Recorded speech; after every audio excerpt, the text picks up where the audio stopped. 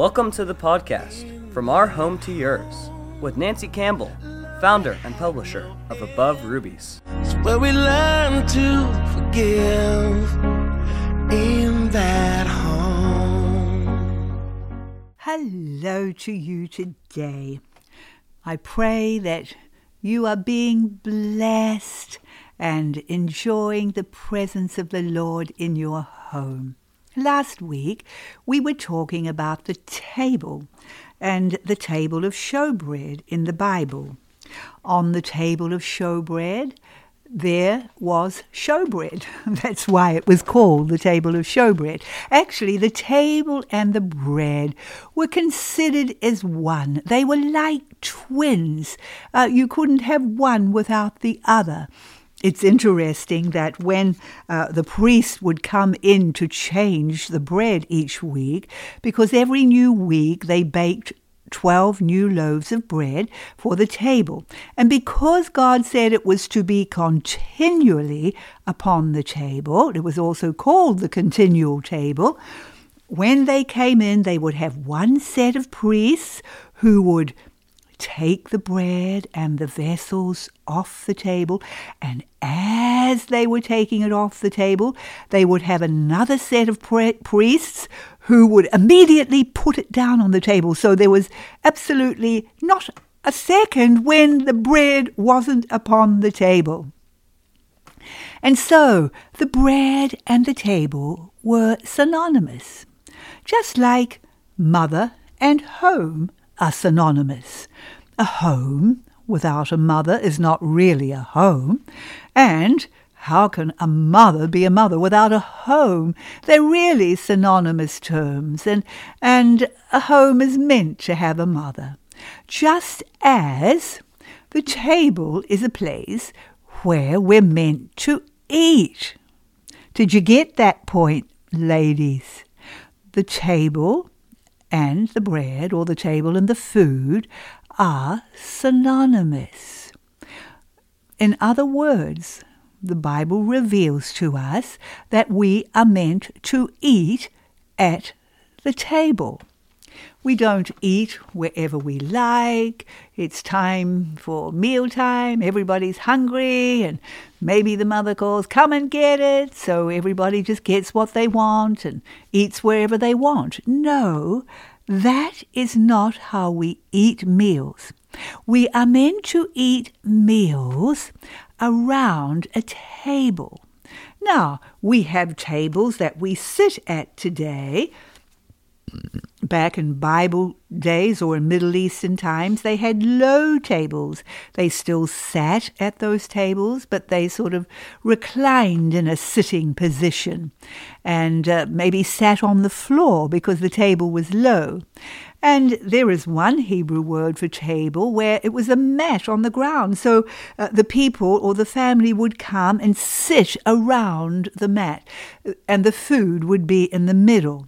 See, the whole concept of the table is to gather people around.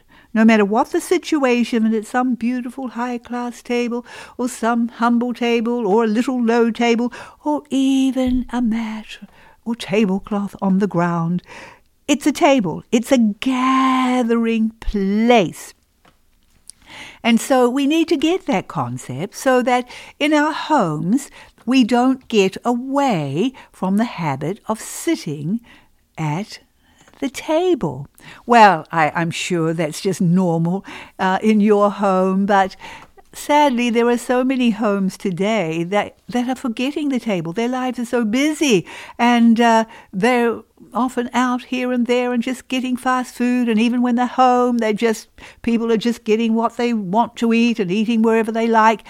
And we've forgotten the true concept of the table.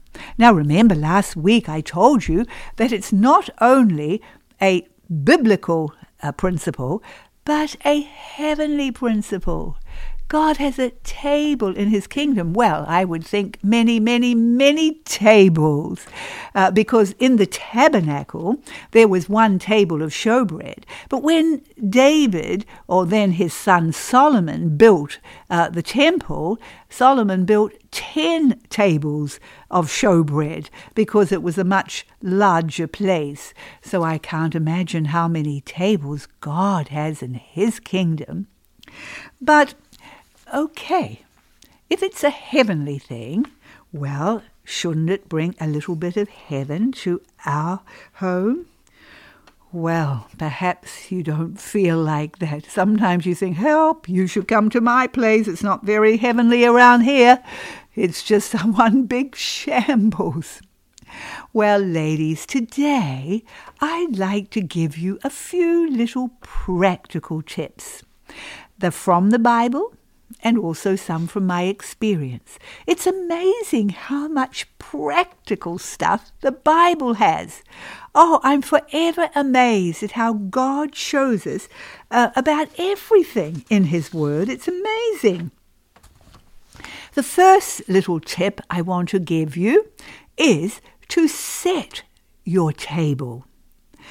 I believe it is important to set your table, not just to throw some, silverware on the table and some plates with the food. Come and get it. No, let's set the table. What does it say in Proverbs chapter 9, verse 2? Wisdom has built her house. She has also set her table. I believe it's very important to set a table because it draws people to it. We should make our table a place where our family, even our little children, want to come because it just draws them. I think it's lovely to put a tablecloth on a table. I don't like to sit down myself to a naked table to eat my meal. Well, in the daytime, sometimes I have a naked table, although I usually have some kind of centerpiece cloth on my table. But it's still half naked during the day. But when we come to eat our meals, I love to put a tablecloth on. It's mealtime. So we're not going to have the table just as it's been. We're going to make it special because now we're going to eat together. I remember a friend staying with me and she said, I was preparing the meal. I said, would you like to set the table? And found the tablecloth for her. She said, oh, goodness, do you use a tablecloth? She said, I've never used one. And all of the friends I know, none of us use tablecloths. And I said to her, wow, do you mean to say you sit down at naked tables? But anyway, you may think, well, I've got little ones and that's just too much work. Well, I know. We go through different seasons in our lives. But even when we do have little ones, it's possible to buy a beautiful tablecloth and then put clear plastic over it. All you have to do is wipe down the plastic. You'd have to wipe down your table anyway, but you've still got something pretty underneath. And so that's something you can do. As your children get older, you find that there comes a time in your life when you actually don't have to have clear plastic over it any longer. And I find that even though I use a tablecloth every night, I don't wash my tablecloth every time. I find it's amazing. It doesn't seem to need it. We can just go and shake it out. And it does for, 2 or 3 or even 3 or 4 meals before it really needs to be washed. But I think that's a beautiful thing. It adds a touch to your table. And then you set the table correctly. Now, of course, dear mothers, you don't have to be doing all this yourself because you're training your children as they grow. And even little ones, even 4 and 5, can begin to set a table. And it's a job they love to do. Oh, they just love to choose the tablecloth. And when you show them how to set a table, they learn.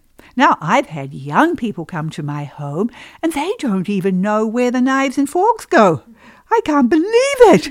But you can teach your children from little where you put the knife and fork, and they are learning as they go. And then you can even encourage them to make something special for the table. A centerpiece. Maybe they can go outside and find some leaves, maybe find some wildflowers, maybe find something they can put in the center of the table, or they could draw a little card or something. It just gives them incentive and releases their creativity. And it may not be perfect, but who cares about that? It's made special. There's thought into it.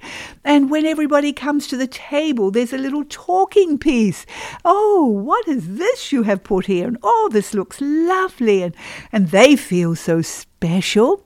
And you'll find if you give each of your children turns that they'll become very competitive as to who is going to do the best table. And so it's something your children can do. They learn how to do it correctly. They learn how to make a beautiful, creative table that draws people to it. And then you put your food out on the table that you've been preparing. Just put it in some dishes and just have it looking lovely. Set, so that it's something that draws people to it. I believe the table should draw our family to it. Oh, this is so lovely. They just want to come and sit around. And I remember watching, you maybe have heard me say this before, but I watched a movie years and years ago, and when I watched it, it was black and white, and it was rather slow moving, and it was subtitled. Today you can get it in colour and it's in English, and it was called Babette's Feast. And it's the amazing story of this community, a religious community, and how they became so kind of disgruntled with one another. But how this woman behind the scenes created this glorious, glorious meal. Nobody knew that she was once the cook, or what would you say? She was more than just a cook. She was of a great restaurant in France. And there was someone at this meal who had been to her restaurant, and he got up and said, "This reminds me of a woman I know, a woman who knew how to make every meal into a love affair." And I caught those lines. Oh, I loved those lines. And I have taken them ever since to, sometimes I do it more than others, but I love to just have that there as my vision for each table, to make every meal a love affair. That's a beautiful thing to do, mothers, because your meal table is so important and your family are going to gather round. Don't you want to make it a love affair? Don't you want to make it another memory? Don't you want to make it something special for them instead of just something that's so boring and ordinary? Okay, let's go on to the next point, which is very similar, and that is make it orderly. There is a scripture, once again, about the table of showbread, Exodus 40, verse 4 and verse 23, and it says, "And thou shalt bring in the table," that's the table of showbread, "and set in order the things that are to be set in order upon it." God had told Moses about the bread and about the vessels, about the utensils, about the frankincense, about everything that had to be on the table, and it had to be on the table in a certain way, in order. And then in verse 23 it says, "And he set the bread in order upon it before the Lord, in the presence of the Lord, as the Lord had commanded Moses." God loves things orderly. He doesn't want us to just have a table that's all haphazard and everything just thrown on it. No, God loves order. And I believe, ladies, as we set an orderly table and we set a lovely table, that our children will become more orderly. The children will follow the pattern of the table. And so if we don't put much emphasis on the table and we just sort of throw out a bit of food, here, come and get it, and you know, they can just gather where they want and just grab a plate and put it on, and there's no one, it's not set out for each specific person. Well, when it's just like that, it's easy for them to, give in to negative behavior.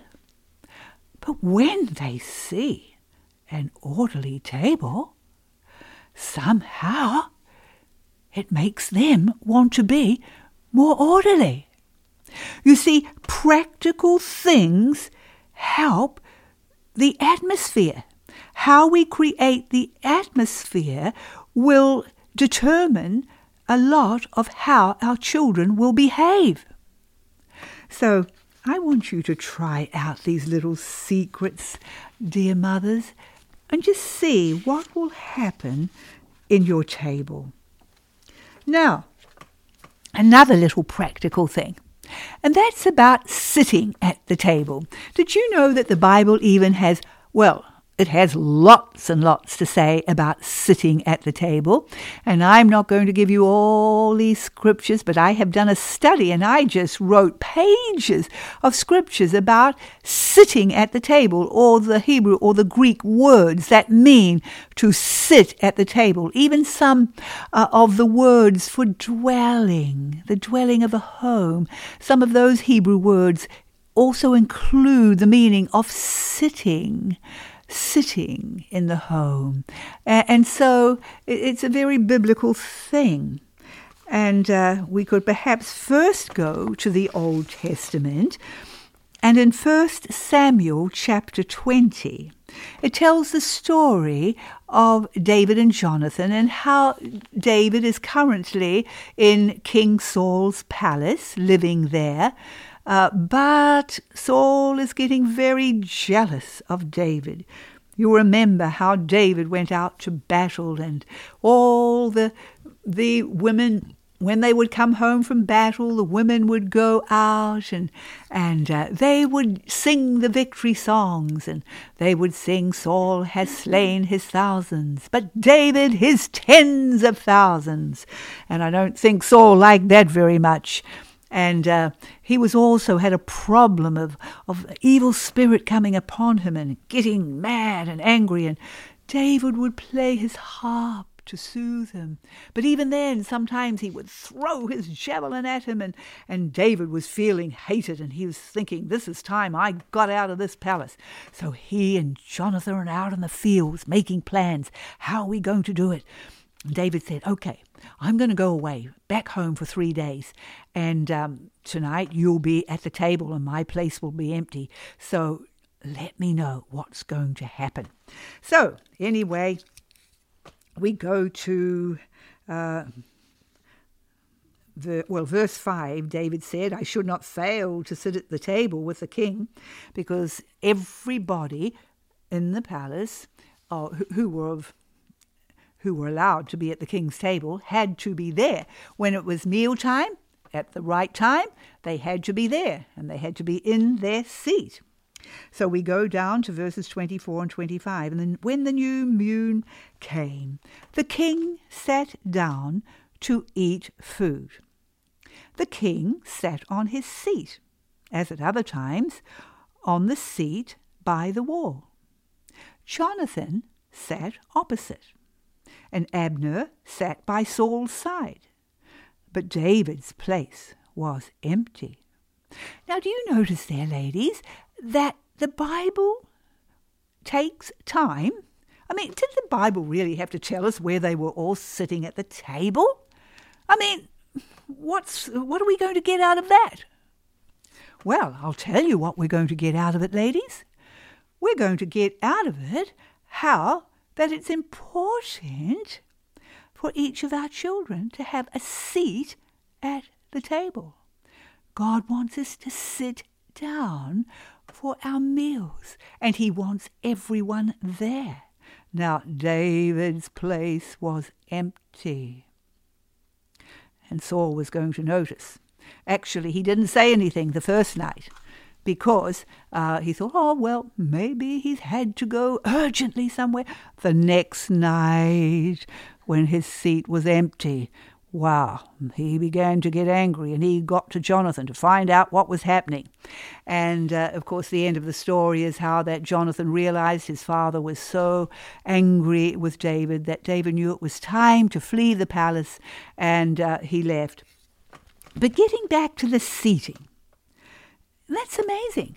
The Bible talks about where each one sat, and they all sat there, as it says, the king sat as he did at every other time. They all sat at their assigned seating. That's interesting. Maybe it's a good idea to have assigned seating. I had a mother come to me recently and she said, Nancy, my children fight and squabble at the table and where they're going to sit. I said, do you just let them sit anywhere? Yes, she said, but they're always fighting. One wants to sit by Daddy and one wants to sit here. I said, try assigned seating because it's biblical. And when we have a certain place for each child, they know where they're going to sit, so they don't have to fight or argue over it.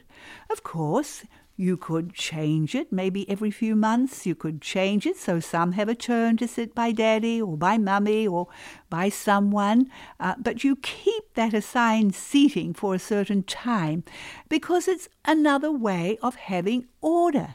And people know where they are coming and they sit at their seat. No bickering, no fighting. There we go. Isn't it amazing? God has a biblical answer for every little thing we face in our home. Well, let's go over to the New Testament and we'll look at that wonderful story when Jesus fed the 5,000 men plus women and children. And remember, he'd been speaking to them for so long and they were tired and weary and hungry. And Jesus said, we can't turn them away when they're hungry like this. Because Jesus, he is, I am the bread. He not only wants to fill us with sustenance from himself spiritually, he wants to feed us physically too. He feeds us with good things. And so he said, what have we got? And they had 5 loaves and 2 fishes. And so before Jesus did anything, and before he broke the bread and began to pass out the food, we notice something. And we notice it in every gospel. Can I read you a little verse out of each gospel on this story? In Matthew 14:19 it says, and Jesus commanded the multitude to sit down on the grass. Then in Mark 6:39 and 40 it says, Jesus commanded them he's commanding his disciples to make, you notice 2 words here, commanded and make, all, not just a few, but all sit down by companies upon the green grass. And they sat down in ranks. Jesus did not give out any food until they were all sitting down. No food until all seated. Good rule for your house. And then in Luke 9:14, and he said to his disciples, make them sit down. And then in John 6:10, this is every gospel. And Jesus said, make the men sit down. Now there was much grass in the place, so the men sat down, in number about 5,000. And Jesus took the loaves, and when he had given thanks, he distributed to the disciples, and the disciples to them that were set down. Do you notice how Jesus refused to give out any food until everyone was seated. There's something about sitting down for a meal. You see, when we come to the table, ladies, it's more than for food. This is another thing that is synonymous. Food and fellowship. They go together. We sit down not only to eat, but to fellowship. You see, and we're sitting at the table. You're not sitting at the TV or somewhere, wherever you like. It's sitting together at the table. Jesus got the people on that day to sit down in companies. They were there so they could fellowship together in companies. That's all part of eating. And so we benefit physically. Scientific studies have been done that when you just walk around while you're working, doing what you're having to do and you're eating, you really don't even remember what you've eaten. And you're not physically getting the nutrients that you should get from your food and which you would get if you are sitting down and taking time to eat and talk with others. That's the way food is meant to be eaten. Now, lovely, darling mothers, especially with little ones, you have to watch that. It's easy for you to just be feeding the children and you're just sort of standing up, eating a bit as you're doing it, or you're thinking, oh, well, I haven't got time to eat now. No, work it out somehow that you can also sit down with the family, sit down with your children, because even if you're sitting down and you're feeding them at the same time, you've got a baby in a high chair beside you, or you've got a baby in your lap, and well, of course, if you've got a little baby, you may be just nursing them while you eat, and you can do that at the same time. Or maybe a baby that's getting a little bit older now and knows how to chew and learning to eat. You may be feeding the little one from your plate. Or perhaps they're in the high chair, and maybe you can give them some finger foods while you can just eat your meal. But try and sit down with the family. It's establishing a habit, even with your little ones, and it's amazing what you can do as you plan to make it happen. So sitting down is very important.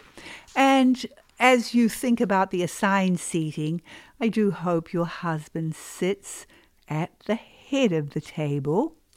I think that's a beautiful thing, because we don't have to get our children round and give them a lesson. Oh, now Daddy is the head of our home. No, we just teach them that by the way we live, just by our lifestyle.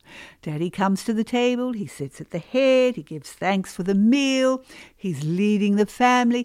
The children just see him there at the head of the table. Maybe you sit at the other head of the table, or maybe you sit by your husband, whatever. But I think it's great for the husband to sit at the head of the table.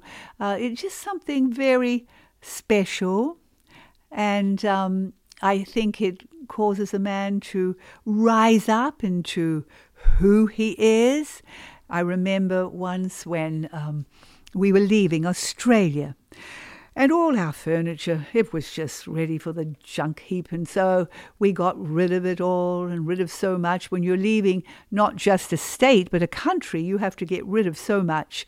But our beautiful table, I didn't know what to do with that, because our father had bought it for us. It was a beautiful table from wood from New Guinea, and it could fit 12 or 14 people around it. It was beautiful.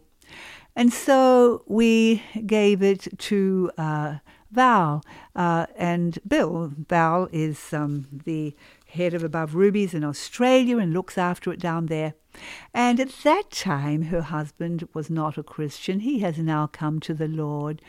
But she said it was amazing. They had just a little round table, and when they sat at our big table, and Bill sat at the head of the table, she said it was amazing.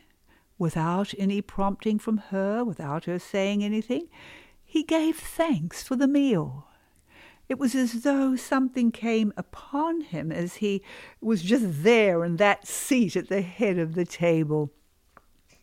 I remember a time when I was having a meal with a friend on the way out of New Zealand. We fly out of Auckland, and so I went there for a meal on the way out. And this woman cooked the most beautiful meal. She's a great cook. But it was time to come to the meal. Her husband came to the table, and the girls came, and they just sat anywhere. The husband just sat at the side of the table, and it seemed to me so sad because there was something missing. Oh, the meal was beautiful, but the husband, he wasn't there at the head of the table, and in fact, when he'd eaten his dinner, he just left. When the girls had eaten their dinner, their meal, they just left, and I was left sitting with my friend. But it was so sad because they missed out on so much. Those girls missed out on seeing their father at the head of the table. They missed out on their father leading them in Bible reading at the end of the meal time. It was just a bit of food and that's it, gone. But the meal table is far more than that. Oh, another thing about sitting too, I don't think we can expect really little ones to sit up, straight at the table. Of course, when they are able to, then we're going to train them. But when they're still little wee toddlers, maybe they could be there for a little while and then they'll come and sit on our knee.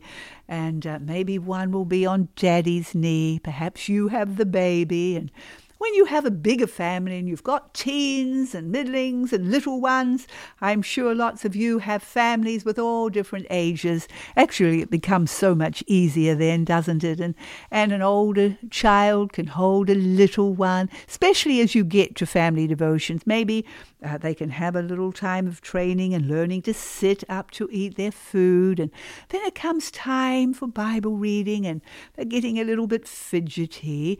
Well, you can... an older child can take one on their lap and just cuddle them and hold them, or Daddy or Mummy can take another one, and you're just rocking them and cuddling them as the Bible is being read. And so they're in a place where they can receive it. And so you'll have wisdom about that as you're training your children to sit at the table. All right. Oh, another thing about the table. This is something that we would never have had to talk about years ago, but suddenly now we have to talk about it. And that's iPhones at the table. Oh, precious mothers, I hope you don't allow iPhones at your table. They are rude. They are an intrusion. They are something which is saying, well, really, I'm not really interested in anybody around this table, thank you. I mean, you see, ladies, we've got to realize a table is not just food for our body. The table is food for our soul and food for our spirit. It's where we feed the whole man. And it's a place where we gather our family to communicate, to dialogue, to talk to one another.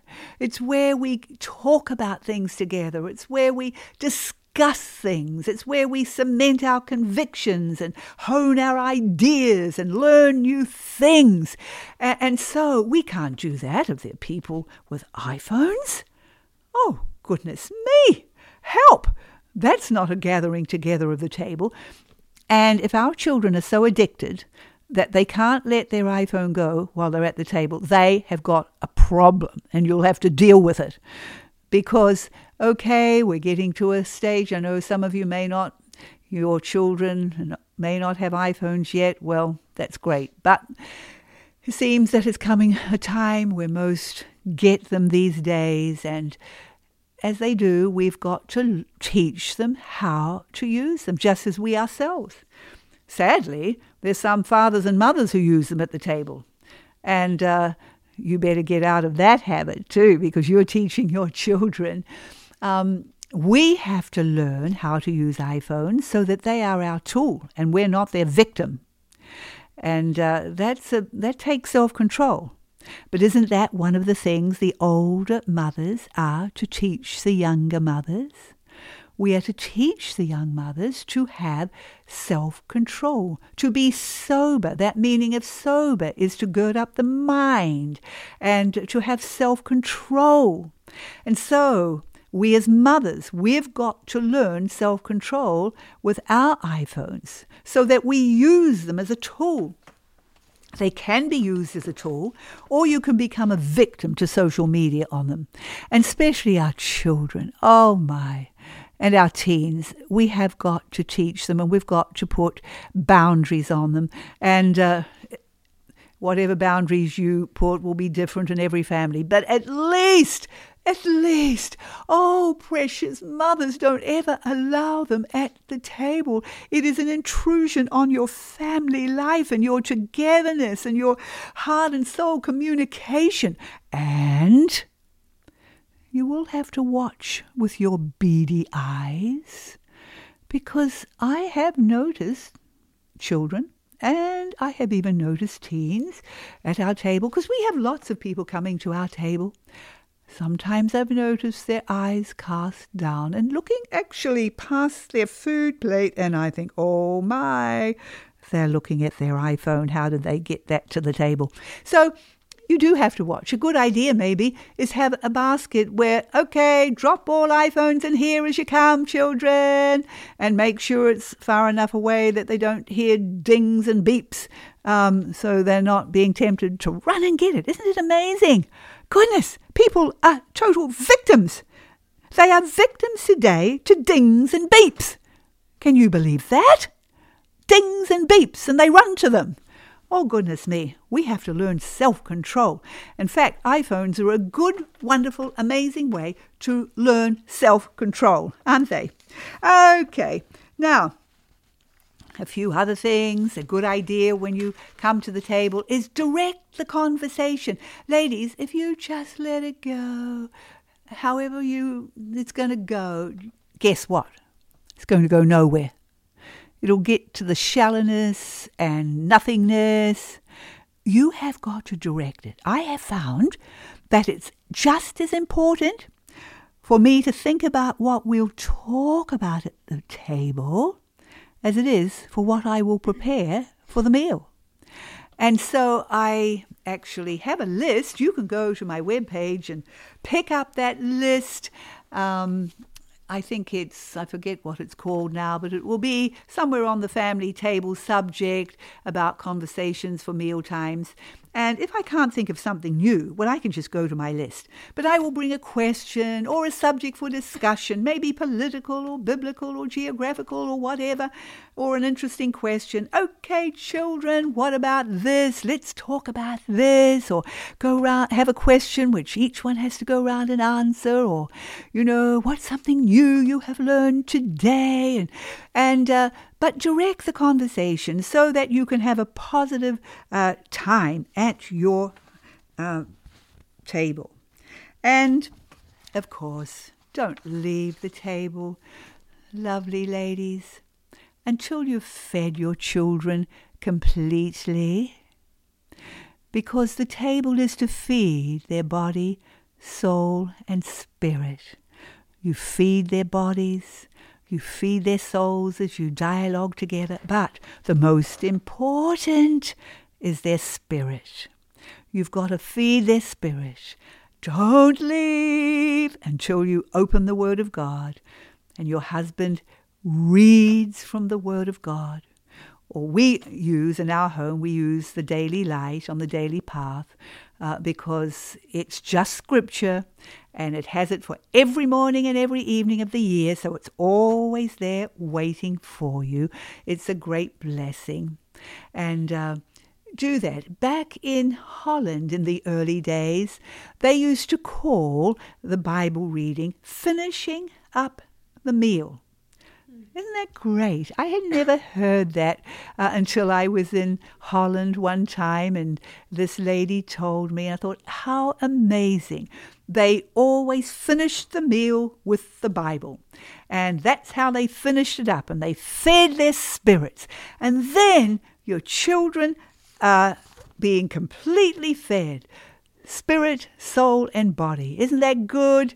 Don't grow big physical children with starving spirits inside. There must be so many children whose spirits are starving, famished, because they're not fed with the Word of God. Just 2 little tips as we close.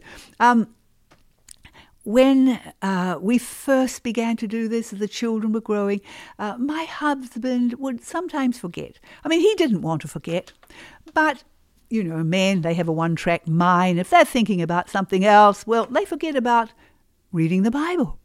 And so what I would do, I would bring the Bible or the Daily Light and just put it beside his plate. I would do that as the meal was getting to a close, and I just put it by his plate. So subconsciously, he would just put out his hand, pick it up, and read, because he wanted to do it. But maybe he would forget, and that was a little reminder. Another thing is that we don't, in our home, scrape the plates and pick up all the plates and take them to the counter to have a lovely clean table to have our Bible reading. No. I have found, ladies, if we do that and everybody gets up and they start scraping, start clearing, start walking over to the counter, taking all the plates, you know what happens? Oh, goodness me, I can't get them back again. One runs to the toilet, one runs here, and I can't get them back. So I don't let them go. So we just have our Bible reading as we're ending the meal. And do you know what? We've never noticed the plates on the table. Never noticed.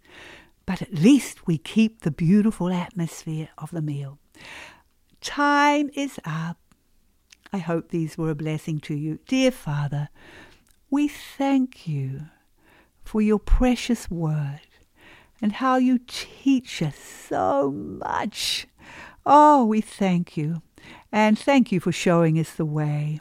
I pray that you will give every precious mother such a vision for her table, that this coming year will be a year where the table becomes such a focal point in their homes, of gathering the family around. And Lord, that you will give them such beautiful, precious and wonderful times around their table, and precious times of sharing together, and most of all, wonderful times in the reading of your word and praying together. Oh, Father, bless their homes, bless their tables, I pray, in the precious name of Jesus. Amen.